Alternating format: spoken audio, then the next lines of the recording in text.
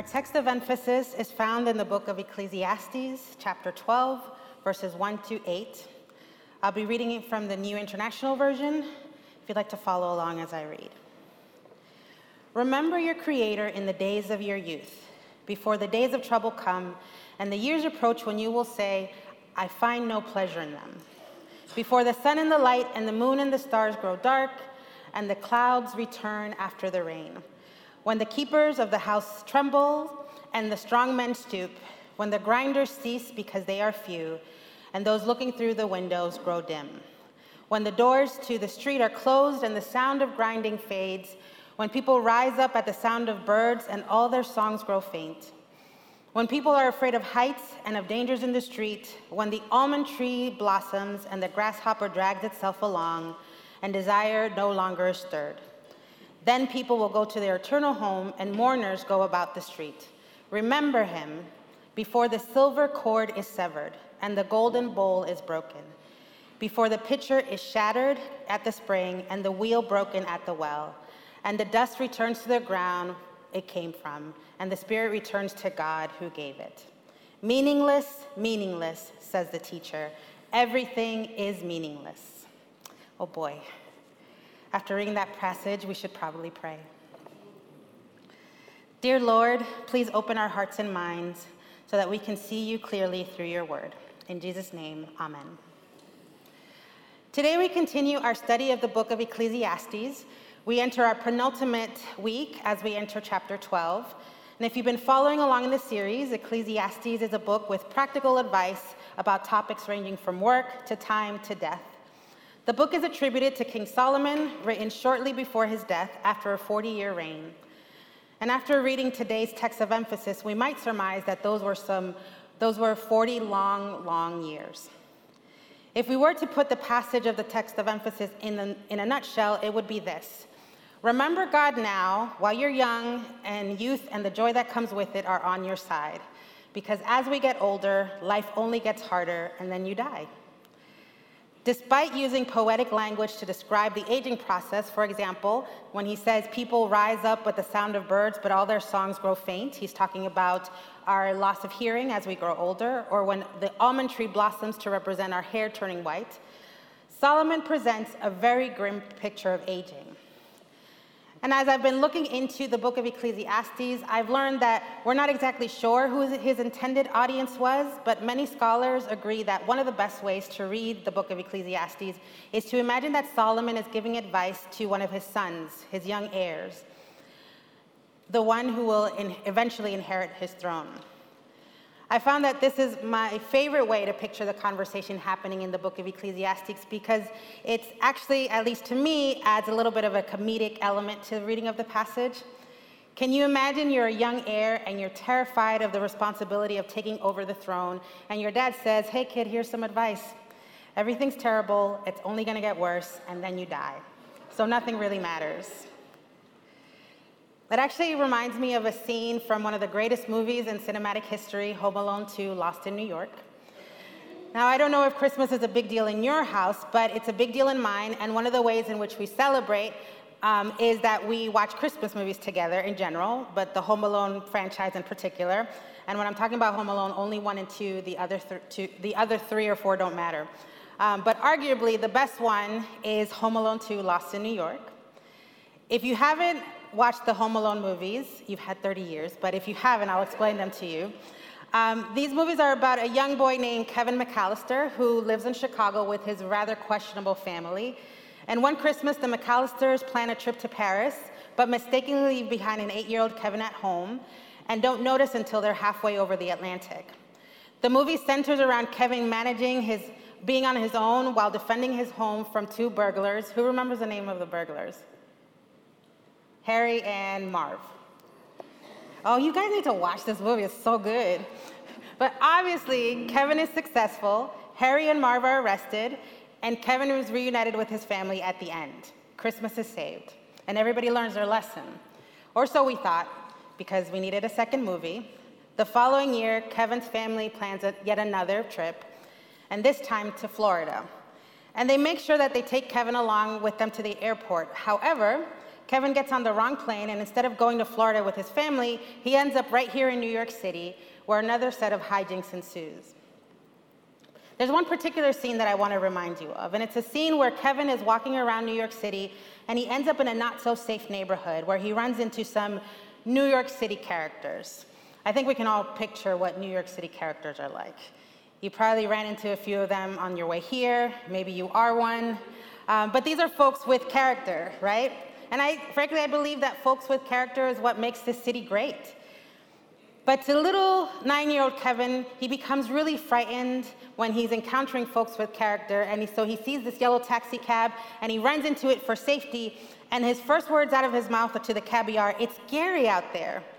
And then just when Kevin thinks he's safe, the cab driver turns around, and it ends up being this hulking, terrifying-looking man, and he replies, "It's not much better in here, kid."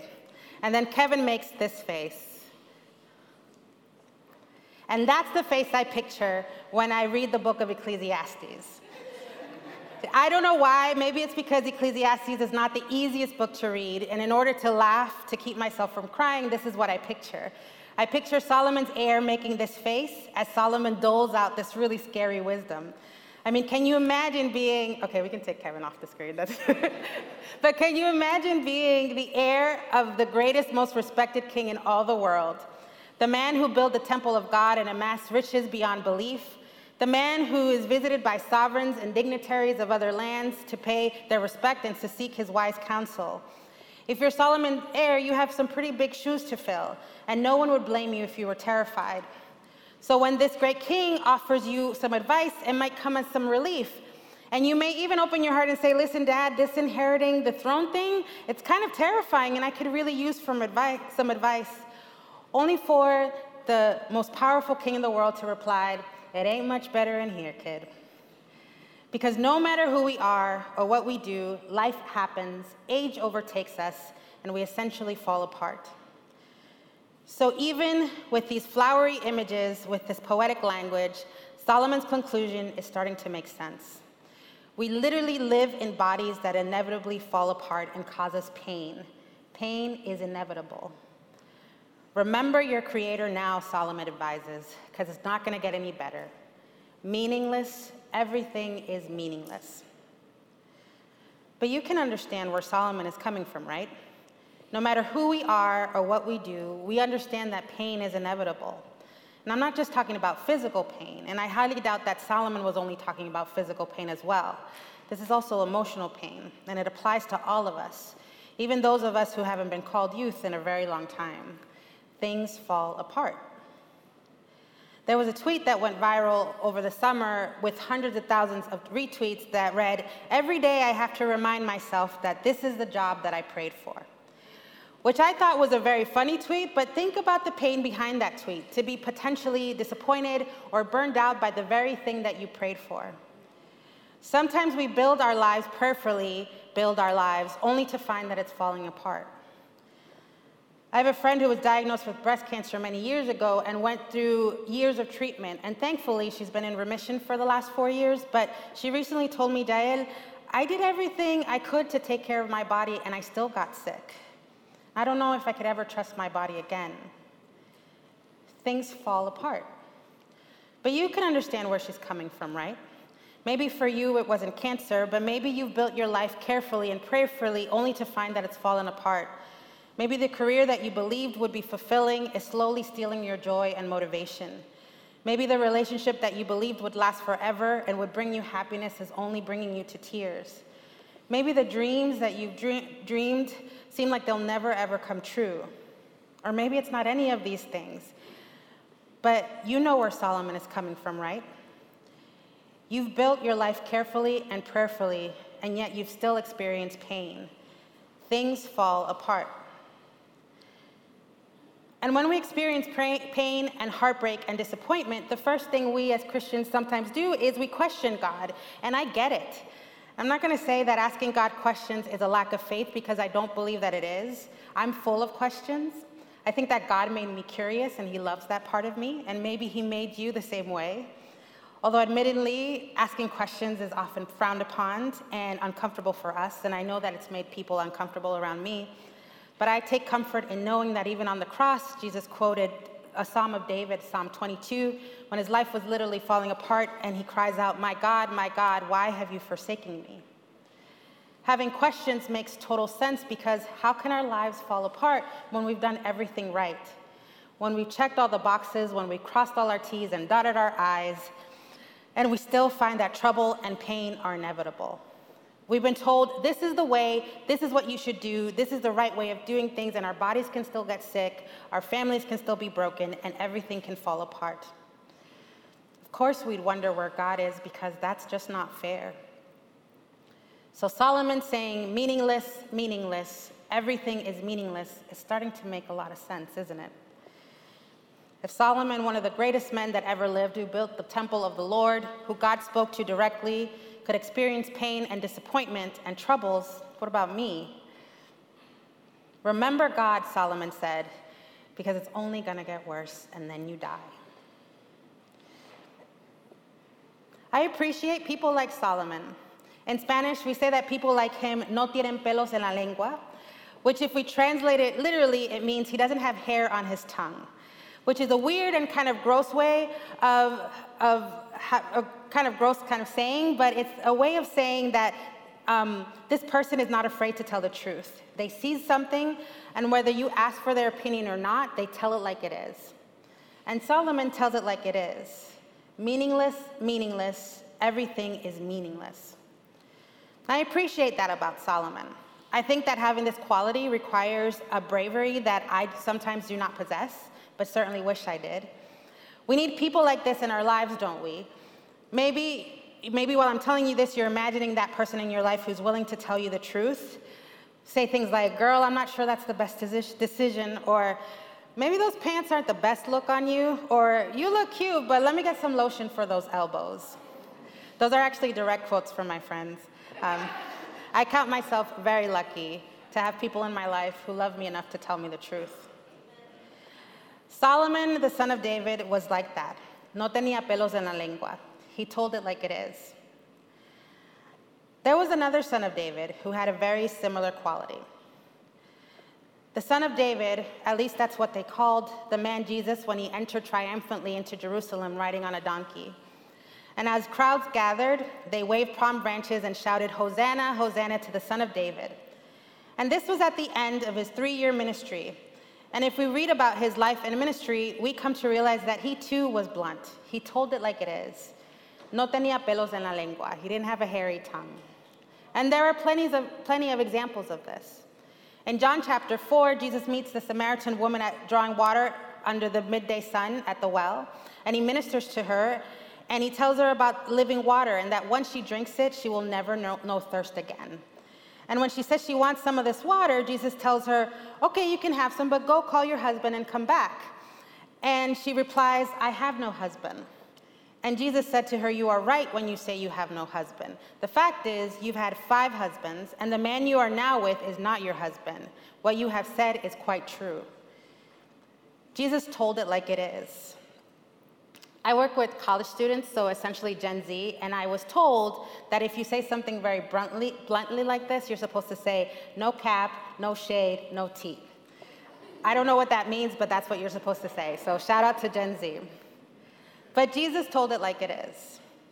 Look at what happens in John chapter 2. And in verse 13, it starts, the Passover of the Jews was at hand, and Jesus went up to Jerusalem in the temple. He found those who were selling oxen and sheep and pigeon and the money changers sitting there. And making a whip of cords, he drove them all out of the temple with the sheep and oxen, and he poured out the coins of the money changers and overturned their table. And he told those who sold pigeons, take these away. Do not make my Father's house a house of trade. Jesus told it like it is. But he also knew that there was a time and a place for bluntness, that sometimes hearts and minds have to be ready to understand the truth. So the book of John tells us that there were some hard truths that he kept secret, even from his disciples. But after he was welcomed with palm branches and great crowds, in John chapter 12, verse 23, he says, the time has come for the Son of Man to be glorified. And he begins to reveal difficult truths to his disciples and tells them about his eventual death and betrayal. And if you continue to read the book of John, this revelation of his upcoming death is followed by Jesus ministering to his disciples and revealing to them truths that he has never told them before. He washes their feet and he tells them he's going to prepare a place for them in his Father's house. He tells them that even though he's going away, he's not abandoning them, but he's sending them a comforter, the Holy Spirit, to advocate for them. But in the same way that he was honest about the life condition of the Samaritan woman at the well or the injustice carried out by the money changers in the temple, Jesus tells it like it is and is honest about the troubles coming to the lives of the disciples. In John chapter 13, he predicts that one of them, Judas, is going to betray him. And yet he washes Judas's feet, he gives him something to eat, and he acknowledges that Judas will be the one to turn him over to be killed. And in verse 27, John tells Judas, what you're about to do it quickly. A few verses later, Peter, who had begged Jesus not to wash his feet, but to let him wash Jesus' feet, Peter tells Jesus, I will follow you anywhere. I will lay my life down for you. And in verse 38 of John chapter 13, Jesus says, will you really lay your life down for me? Very truly, I tell you, before the rooster crows, you will deny me 3 times. The time had come to have difficult conversations with his disciples. The time had come to have no hair on his tongue and to tell them of the pain and the trouble to come. So in John chapter 15, verse 18, he essentially tells the disciple, the world is going to hate you. Listen to what he says. If the world hates you, keep in mind that it hated me first. If you belong to the world, it would love you as its own. As it is, you do not belong to the world, but I have chosen you out of the world. That is why the world hates you. Remember what I told you, a master is not greater than his servant. If they persecuted me, they will persecute you. If they obeyed my teaching, they will obey yours too. They will treat you this way because of my name, for they do not know the one who sends me. And Jesus continues in chapter 16, verse 1, and he says, all this I have told you so that you will not fall away. They will put you out of the synagogue. In fact, the time is coming when anyone who kills you will think they're doing an offering to God. And they will do these things because they have not known the Father nor me. But I have said these things to you, that when the hour comes, you will remember that I have told them to you. Maybe Solomon was right. Remember God now because things are going to get worse. But that's not fair. I mean, I'm sure being a disciple was never meant to be easy, but surely they didn't deserve this, to be hated, to be killed. With one notable exception, talk about a group of people who did everything right. They certainly weren't perfect, but who is? But these were men who crossed their T's and dotted their I's and left everything behind. And the book of Matthew describes how 2 of them met Jesus while they were fishing, and they immediately dropped their nets when he said, follow me. They dropped everything and followed Jesus, and still there was pain and heartache and trouble. But we know what that's like. We know what it's like to do the right thing only to discover that pain is inevitable and it's not fair. And so sometimes it's hard not to agree with Solomon's conclusion. Meaningless, meaningless. Everything is meaningless. So what's the point? I think we can answer that question if we continue reading chapter 16. First, let's recall why Jesus tells his disciples they will experience a really difficult time. And in the first verse, he says, all this I have told you so that you will not fall away. And in verse 4, he says, but I have said these things to you so that when the hour comes, you may remember that I have told them to you. Jesus knew that while now is the time to have difficult conversations about the trouble and pain coming to his disciples, it was also a time for them to remember. The disciples had grown up as Jewish boys in the first century. They knew their Creator and how he had delivered his people from Egypt, how he parted the Red Sea, and how he protected his people throughout history. And not only that, they were with Jesus. They watched Jesus heal the sick, raise the dead. They watched him feed thousands with just a few fish and few loaves of bread. They were in the boat when Jesus calmed the storm. When Solomon and Jesus says to remember, to truly remember our Creator, it is to see the story of redemption repeat itself over and over again. And now the disciples had redemption right in front of them. The time has come for the Son of Man to be glorified. Because if there's anything that we can learn from remembering our Creator, is that trouble and pain is inevitable, but it's not the end. And Jesus reminds them of this in verses 20 to 22, and he says, "Truly I tell you, you will weep and mourn while the world rejoices. You will grieve, but your grief will turn to joy. A woman giving birth to a child has pain because her time has come, but when her baby is born, she forgets the anguish because of her joy that a child is born into the world. So with you, now is your time of grief, but I will see you again, and you will rejoice, and no one will take away your joy." And Jesus continues in verse 33 saying, "I have told you these things so that in me you may have peace. In this world you will have trouble, but take heart, I have overcome the world." These verses are my favorite, but they're not new. They're a reminder. Because to truly remember the Creator is to see the story of redemption repeat itself over and over again. So maybe Solomon was right, at least in part. It's meaningless.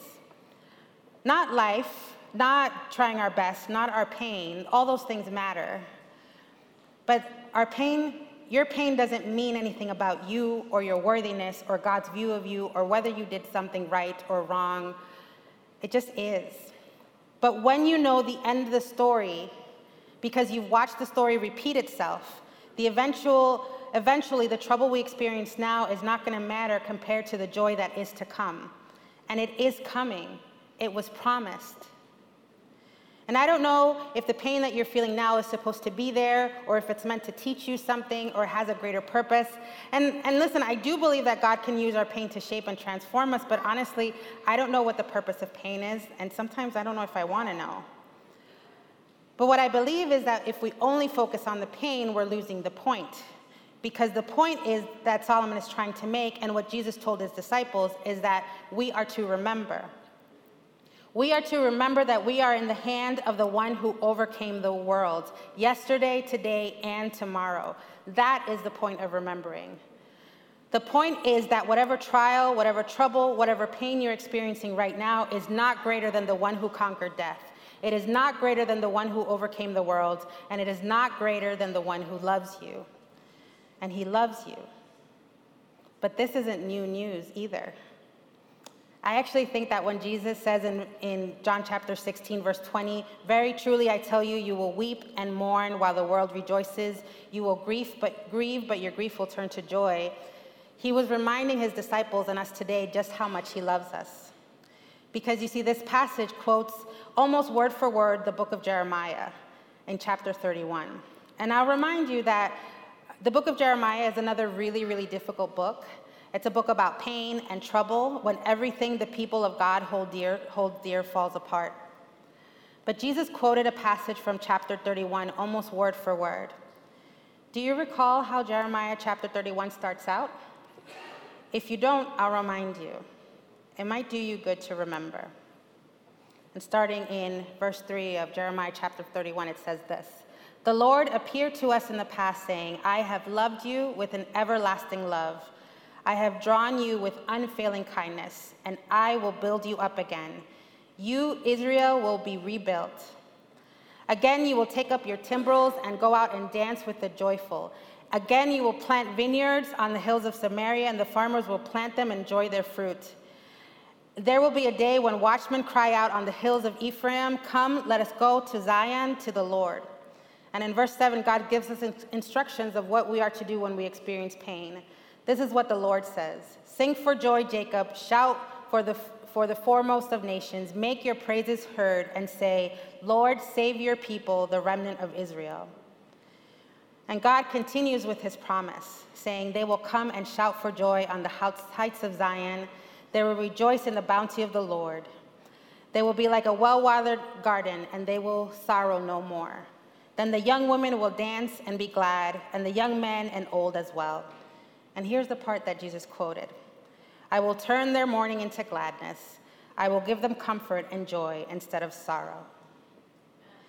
Yes, pain is inevitable. Yes, the world is full of troubles. Yes, things fall apart. But we are to remember, because to remember your Creator is to see God's everlasting love in the story of redemption repeat itself over and over again. So, church family, this is my prayer today. When you are confronted with the inevitability of pain, may you remember that you are loved with an everlasting love.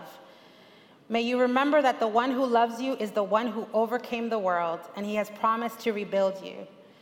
And with that assurance, even in your pain, may you make your praises heard and sing. Amen.